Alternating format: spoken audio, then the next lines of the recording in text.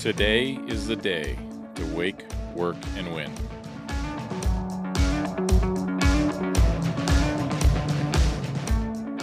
Welcome to the Standard.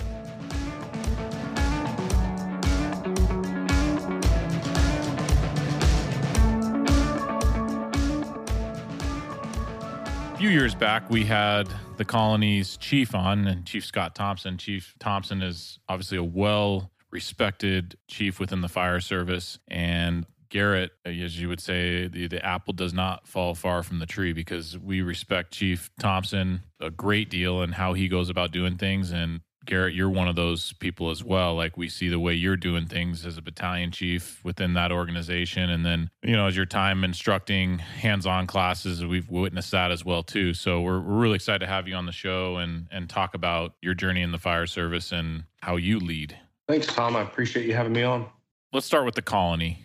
Let's talk about the culture that the Colony has, because anybody who follows, social media or follows the fire service or the leadership within the fire service in general knows about the Colony and knows the culture that you guys have there. It's known for letting firefighters be firefighters, and it's not the highest paid department, but your retention there is second to none. You don't have a revolving door, and you have people that want to be there and don't really care about, by and large, don't really care about how much money they're making. They're doing it for the love of the job. Can you talk about that culture at the Colony and what it's like to be part of that compared to some other places you may have worked?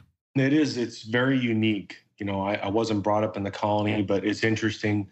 The organization that it was prior to Chief Thompson was very similar to any North Texas fire department. I mean, they were getting it done, but it just didn't have that spark, and it didn't have kind of where we're currently sitting. That large in part is driven by a vision, and that's why I left an organization and went over there for that opportunity, which in our business is rare. You don't normally leave an organization as a captain and promote, through a move. And it wasn't something that I had ever set out to do. I guess I kind of left myself open to that. But it is very, very unique. A lot of the folks that were, early on in our department's kind of upbringing and foundation, are still there. Those are the guys that I like to hear from and talk to, just because they've seen it both ways. And that, they're the ones that can kind of tell you what it was like and then where we're at. And I think they have a true appreciation for how far we've come. I think a lot of the guys that come in now, they're excited to be there, but all they know is what they know from, social media or what's been talked about. But it was a lot of hard work, and most of it really was done prior to me getting there. I think, Chief hiring me was probably, I won't say the icing on the cake, but it was his last final piece that he felt like he needed in the leadership to kind of take it to where it needed to go. But it's really, really unique. We've got great men and women, that work across 4 firehouses. We're building Firehouse 5 starting this year. And we'll be, I think, right at like 30 a shift. So it's pretty great. A couple years ago, we added our medics. So our ambulances are ran by our medics. And, everybody was skeptical at the time that would work. And we've created a whole new thing in this area that, we don't normally having, medics that came from the private field now working for a fire department, and, living and training and being beside firefighters has been just kind of amazing. But I think that's really what goes to speak to the organization, is like that. It's that willingness to take chances and to try new things and to have a vision for where you're going. I don't know if that answers any of that, but yeah, absolutely. Has that affected your neighboring departments, kind of what you guys have started to put together? I don't know about the medic thing. Our whole department's medic, top to bottom, I think, except for Chief Thompson. Honestly, he's been doing it long enough. He's not a medic, but even our ops chief's a medic. So everybody's a medic, but I don't see any fire departments doing that. I think they're still hiring, a lot of firefighter EMTs or bringing in medics and then making them firefighters. But what I will say is I do believe that just the training that's been going on, whether it's us or whether it's the Fools chapter or, whatever through social media, rising tide floats all ships.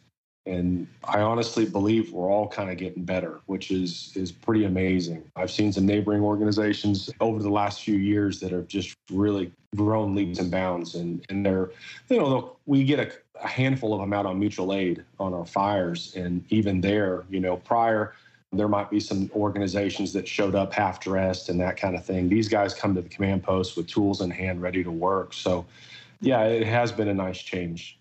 That leads me into one of the big things I want to talk about. You're a battalion chief there. You get out within your own organization, you make a presence, and you also do that across the country. You teach, you have a ladders class you instruct, you go to conferences. So what I see is what you see, right? We see the same things. There are not a lot of chiefs out there. It could be by the fire service design, but there's not a lot of chiefs that are either participating in hands-on training or instructing it, right? Most chiefs are speaking, and there's a place for that. There certainly is a place for that to spread the good word and spread what works at some departments and keep that going. But pretty cool to see a white helmet roving around a training ground doing work. I'm sure you found success in doing that in your own department of creating buy-in and getting others to kind of follow you just by simply putting your gear on, right? Yeah, it's an interesting thing. So if you think about a fire department and, the line supervision or how it's divided up, you have an officer that maybe runs a company, right? He's got 4 or 5, 6, 7, whatever many people. And then you have a BC. And then obviously above that, you have, your chief officers at administration and whatnot. But it's an interesting thing when we discuss, why is a BC out on the drill ground? Well, let's back it up one. What if the captain wasn't on the drill ground? Would we be upset about that? And so it all boils down to that lowest, newest person, right? That's what we're there for. We're all trying to train them up and make sure everything's good to go. But if the captain didn't support that, and if I don't support that, then what message are we sending to that newest person? And it's not always about, new person training. Obviously, you've got continued stuff all the time. But, I've done it both ways. I was a member of an organization that didn't train a whole lot. A lot of the stuff was online through Target Solutions or one of those other things. And in Texas, you only have to have 10 hours of continuing education or CEs or whatever it is for the year. I mean, that's pretty pathetic, 10 hours. I can tell you right now on our training schedule that our guys are probably doing double that in a month, on shift. They're normally getting an hour to 2 hours worth of, quality training a day.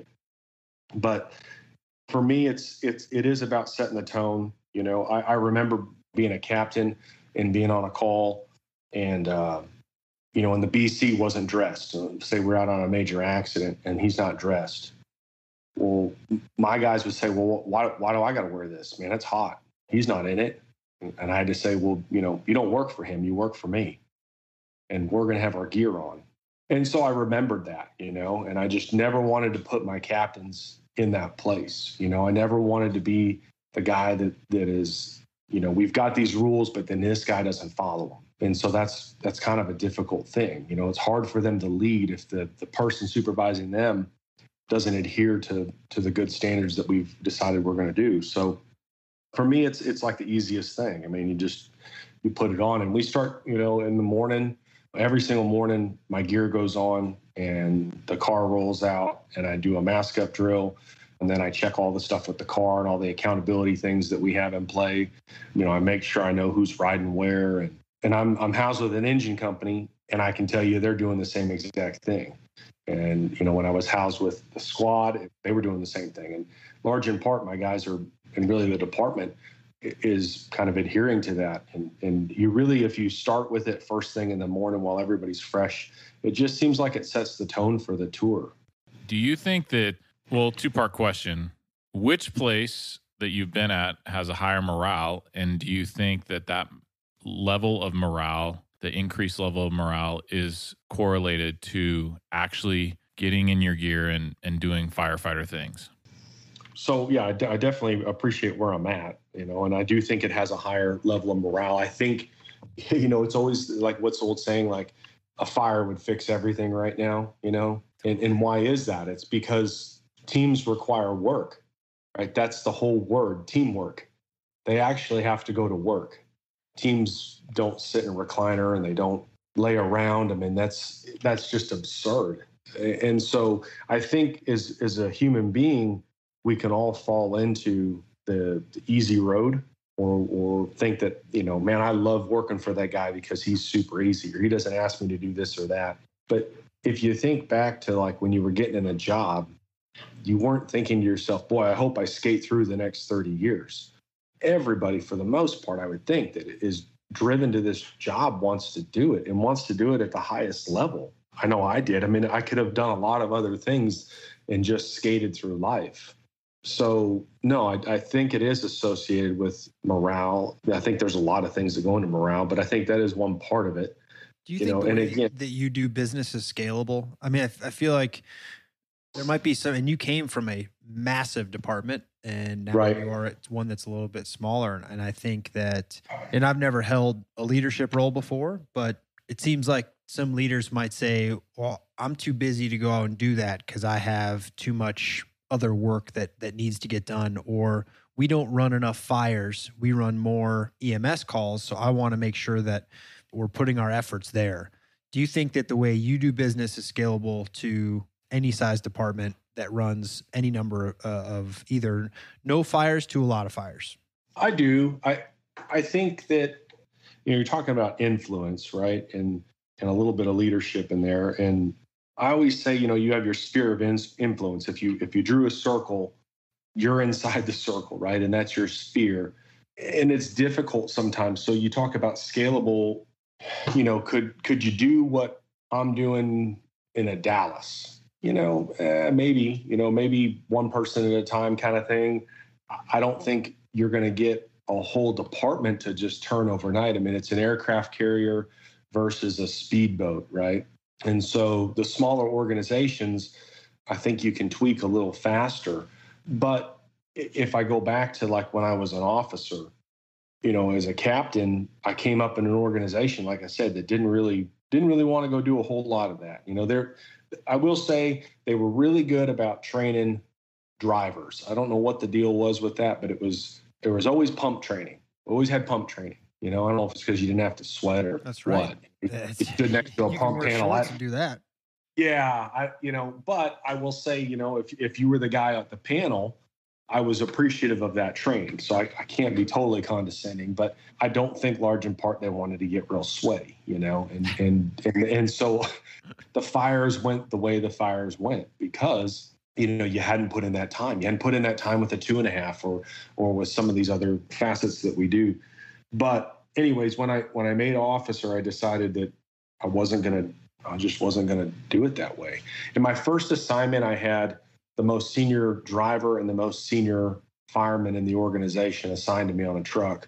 And it was good. I learned a lot. That was an assignment where I don't think I changed the world. I think that I kind of learned a little bit deeper, about this business that we do. And then my next assignment, we had taken on a new chief, and he decided that the organization needed a 52 card pickup.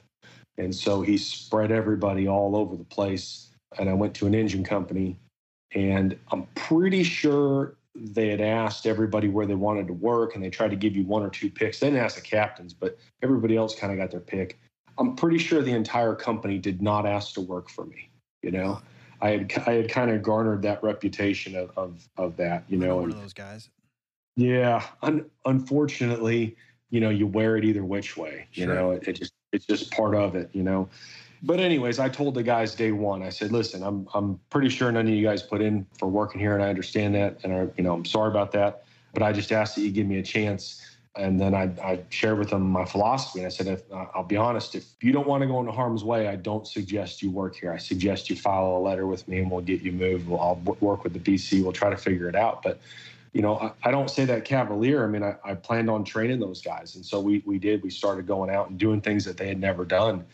And they were, I think, large in part appreciative for it. But you got to understand when you do that, you're putting a target on your back. There's just no way around it. Why are you putting a target on your back? What do you mean by that?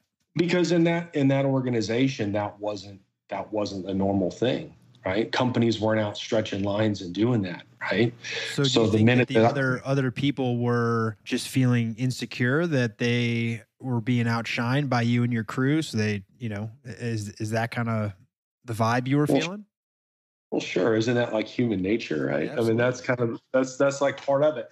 But I think that's the, if it now at my position now, when I go around or I teach or I share with people, you're going to figure that out for yourself. But I always try to share that now because I wish somebody had shared it with me, because at the time when you're deep in it and you're in the trenches, you're like, good grief, what's going on, man? I feel like I'm doing all the right things and I can't catch a break. So I think it's important, to tell the new guys coming up, new guys and gals, hey, listen, like if you're going to do this within an organization that ain't doing it, it's going to be tough. I remember the first time that we made a fire call. I think it was a structure fire response, and we had all our gear on and we were ready to go. And I got there, engine two's on, whatever, one story, blah blah blah, And I leaned back to my fireman and I said, hey, go ahead and get a line to the front door. He said, what? And I said, get a line to the front door. And I jumped off the rig and I just started doing my 360. And he asked the driver, what does he mean? He goes, I think I get a line to the front door.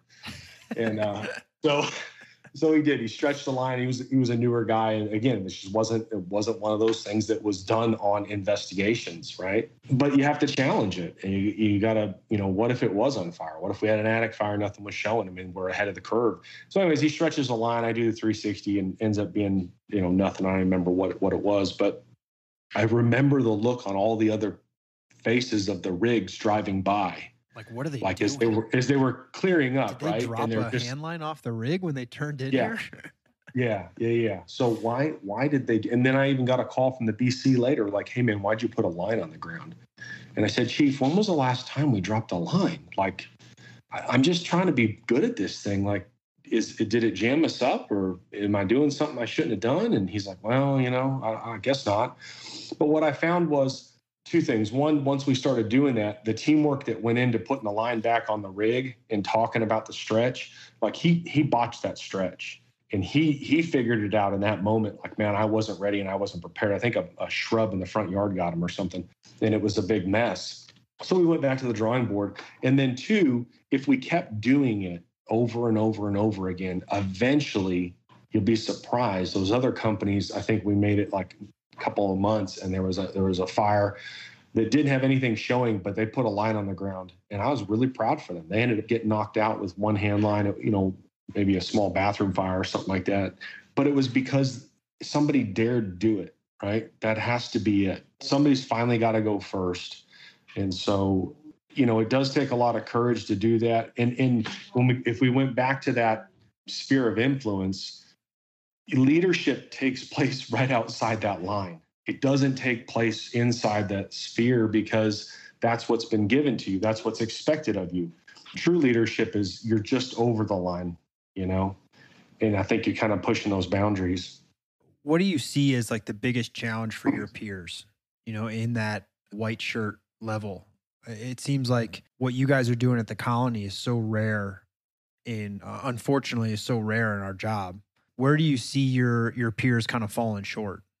When you mean peers, I mean, we're talking fire service peers, because I can tell you my peers in the colony, my colleagues are not falling short. No. So what I'm saying is the chief level around the country seems to be falling short of, like they're implementing more online trainings. They're putting emphasis on things that I don't want to say aren't important, because they are important, right? But not nearly as important as what you and your brothers and sisters are doing down in Texas. So you've been in the fire service a long time. When did you think that change happened? Or do you always think that there has been this upper level management that has just kind of been putting an emphasis on different things than you are?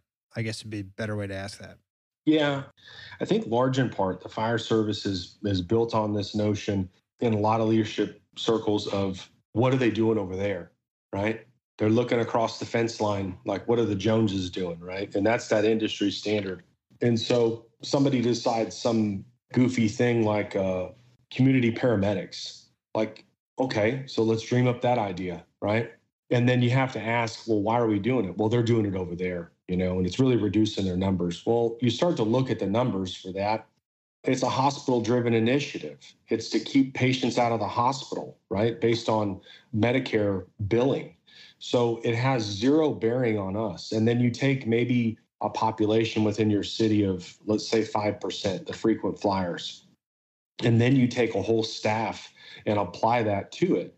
And you just sit back and scratch your head and go, why the heck are we doing this?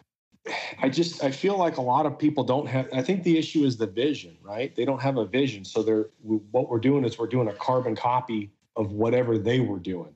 I hear that department's doing X, Y, Z. So let's go ahead and do that. And I think the other faction of this, and I'm learning it a little more and more now, not within my own organization, but I'm in school right now. I'm at A&M in San Antonio online working on a bachelor's. And so I have a lot of other chief officers within the classes, and a lot of discussions take place. And I think a lot of them forget at the end of the day, like, we're a fire department, You hit the nail on the head right there. There are a lot of things out there that we could be doing, right? Because we are looking at everybody else and we're looking at the fire service, and I think that a lot of departments and a lot of chiefs think that if they're not creating something, or they're not changing something, or they're not keeping up with, say, everybody else, they're failing.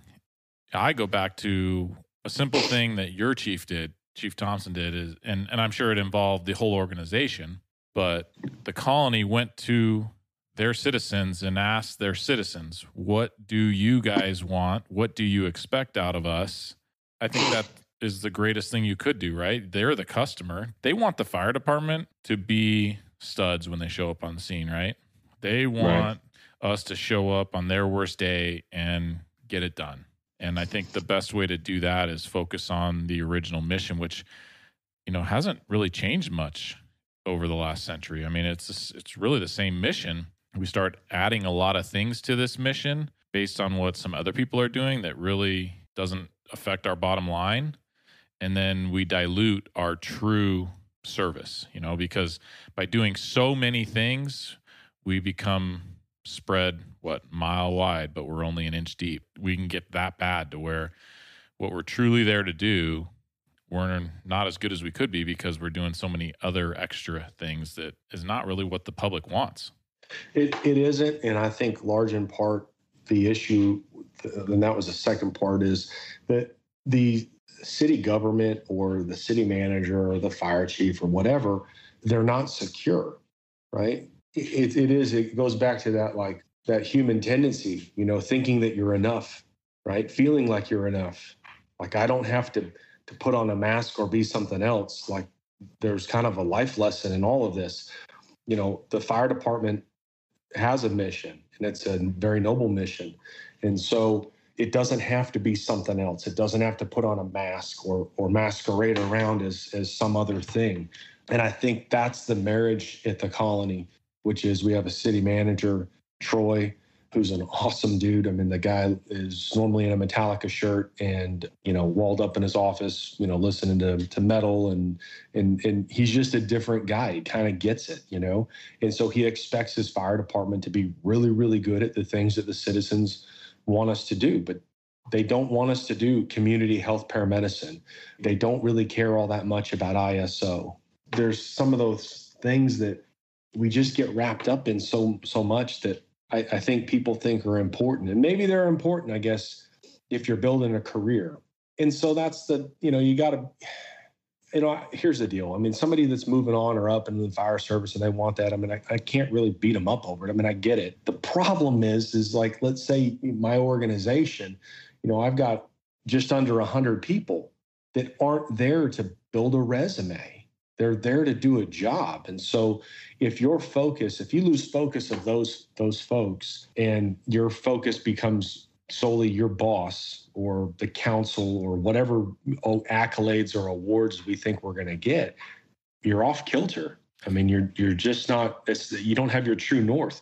Andy Fredericks talks about the garbage man, right? And not being surprised when you wrap the corner and the trash is lined up. But let's use that as an example. Do we need our trash to be ISO 1? The trash people, do they, need to also look at, how can we prevent trash, and how do we, there's just all these other things that they can get involved in. Or is it like, dude, the stuff I put out at the curb, I need taken up today. That's what I need. That's it. I don't need any more. I don't need you to help my kid with his math. I don't need any of these other things. Like, you have a task and a job, right? And I think ours is the same thing. Yeah, that goes back to that performance reflects leadership. If you're a fire chief who is just trying to build your resume, don't be surprised if your fire department becomes a farm team for other departments. Yeah, I think that's a great point. The interesting thing with the fire service is we utilize, examples and analogies all the time. And one of the ones that, I won't say it's played out, it's just, it cracks me up. People will use the Navy SEAL example against us or against whatever it is, or how they train or whatever it is they do, but they're not asking them to do like 10 million other things. Like those dudes are pretty surgical, you know what I mean, as far as what they do. And so it's interesting that if we're going to model ourselves after that and you want to use that example, then let's do it. But man, they're pretty specialized in what they do and they're really good at it. They're probably not doing your taxes, And so I think large in part, we just have to stay focused on what we're supposed to do and be really, really good at it, I want to go back to something you said about your morning checks. Like when you start your shift out as a BC, you do a mask up drill. And I love that as a captain in my organization. When I act BC, I make sure everything's in order, what I do have there, right? I mean, I have limited tools. I'm not a fire truck by any means, right? It's the fire SUV going down the road. Right. But I've got gear and I got a pack on, and I can get to calls pretty dang quick, especially if a fire drops and I'm already out driving around. I see a real gap at the higher levels in response that when, there's a big call where you can make a difference, sometimes the mindset is, well, I'll just get there and kind of wait for the actual trucks to show up. And I guess you could call it a fear, but it's something that keeps me prepared when I'm in that position is, hey, I'm most likely going to be the first on scene. And if they tell me that there's somebody trapped inside, I'm not going to wait 3 or 4 more minutes to do something. Like I can't. I have to at least try to, do as much as I can, go on air. It doesn't matter if I'm the chief or not. A firefighter has showed up in something red and with the siren on top and lights on top of the car, and they're expecting you to do something, not stand out on the front lawn and, communicate in the radio when a rig gets there. I wonder how many chiefs across the country that are responding to actual fire calls are masking up every morning and actually checking their rig for fire equipment. I would say large in part, probably not a whole lot. I think that, you're going to do whatever is normal in your organization, right? That's what we've always done. Right. And so if they're not doing it, it is. So if I can't fault those people coming up underneath them, but I also won't say they've really thought things through or that they have the most amount of courage. There will be times that I beat everybody out, and I've thought about those, and so I have to be able to, don my gear as quick as I can. I obviously can't drive in an air pack, but my gear, it hangs on the car. My boots are by the side of the back door, and my coat hangs and my hood's there and everything's ready to go, because there is going to be a day that I beat everybody out, and you have to act, because here's the dilemma.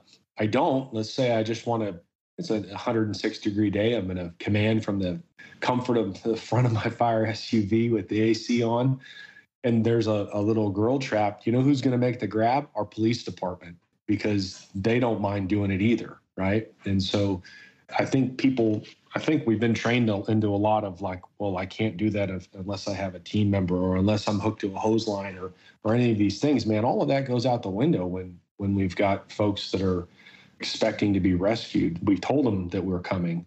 We told them to shut their doors and do those things. So yeah, I think anybody showing up, whatever gear they give you, trained to that level. There's some chiefs around the nation that probably don't have air packs in their car.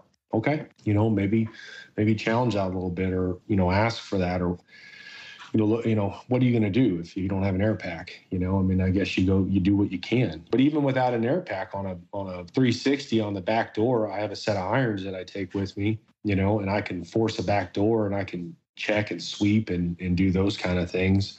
But I guess it's all regional. It's all whatever your department does. And I'm not saying what I do is right. I mean, it works for us. See that one social media post that one of your engines has where it says, "We will come for you" on the back. I mean, that's awesome. It fires me up just seeing it, because if I'm a citizen and driving behind that makes me feel like these guys have my best interest. Like they're paid professionals and they're earning it. So it's pretty cool. Yeah. We were on the blue floor at Pierce getting those two engines, and there was a team of us there, and we were discussing it and discussing the mud flap, and we kind of liked that look, and Chief was asking what would you put on there, and the group said, hey, how about we will come for you? And that's the coolest part, is that he just said, yeah, let's do it. And I think a lot of chiefs, no is so easy, right? I mean, you just say no and it's done. Like, that's it. Yes requires a lot of work. And as chief officers, I think we should have a lot more yeses than nos, even if that requires work. You really should be pretty limited on your no's, I got 3 new officers. They're less than, 2 years in position. And they're all kind of, I think we got one at 6 months and one at a year and one at almost 2 years. And then my other captain has got 20 plus years on the job. But those guys are, just newly promoted. So out of our battalion, we've got not a lot of time in seat, but man, how miserable would it be if I just said no to those guys? So, I've told them up front, and this takes time. You're not going to say this and then they just start doing it. But I've really tried to empower them from day one and be like, listen, man, we give you a fire truck. I've given you a team. I've given you a firehouse to run. Heck, we give you narcotics to manage. There's a lot of responsibility. So if you have something that you can fix today, right? If Mrs. Smith calls and they want XYZ, do it. Just do it. Do all of it, right? And then call me later and let me know the play-by-play. Like, hey, this is what happened today. Hey, we found this lady. And I'll give you an example. The other day, one of my companies, some gal showed up and she was having car trouble. And the guys spent like 2 hours wrenching on this car and limping it over to the service station. And then, they advocated for her at the service station. The service station said, hey, we'll throw in all this stuff and do it for free. And then one of the guys noticed she needed tires. And, so they started talking about that. They were going to put their money together and buy her a set of tires or whatever. And they called over to find out what the price was. And the people there found out they were with the fire department and said, don't worry about it. It's covered. And so these guys advocated for this woman. I didn't hear about it, until like the next week. I mean, that's awesome that they felt empowered to do that, and didn't feel like we get in trouble for doing this, or, loading somebody up on a hot day and that's walking, and running them wherever they needed to go, or, the smallest of tasks. And so that's a great example of everybody in that situation could have said no at some point because it was super easy. Yep. From the officer to the crew who was wrenching on it, to the tire shop, to the service station, everybody said yes. And it wasn't like it made their day easier. But guess what? It makes it a lot more fulfilling. Sure. And those guys will remember that, and I'm trying to set up an environment where, the guy that answers the door can have final say. He can just go back and tell a cap, hey, Cap, we need to load up and go do XYZ. Someone just showed up. And the Cap's like, okay, cool. Right? Not like, well, wait a minute, you didn't come and ask me and do all of those things. Like, people don't need levels of bureaucracy. We should be giving the decision-making to the lowest within our organization, the people that are going to make those contacts. In the same sense, we do that on the fire ground, large in part. We allow our firemen to think, they're obviously always going to be with an officer, but if they see something, they can say something, and it is a team out there. And I think we trust those guys guys and gals on both accounts to make, really good decisions. But it just doesn't come willy-nilly. I mean, you kind of have to put in the legwork and train them and kind of know where they're at to gauge what kind of decisions they're making.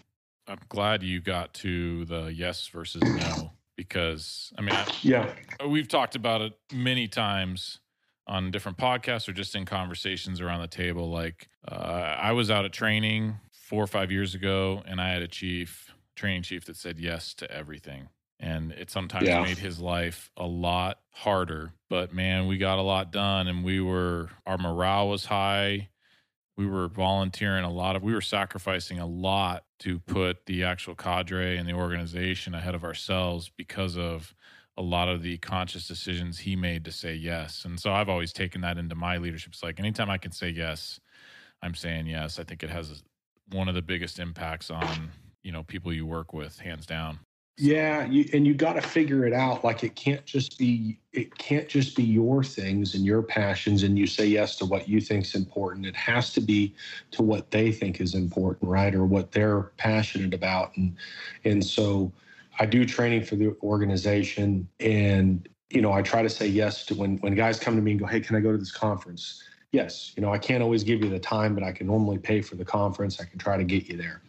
I had another member early on come in my office and said, "Hey, I'm really passionate about my faith, and I think I'd like to serve in some capacity." I said, "Well, we don't have a chaplain, so look into that and get me whatever intel you can on what does that certification look like, or what does that training look like."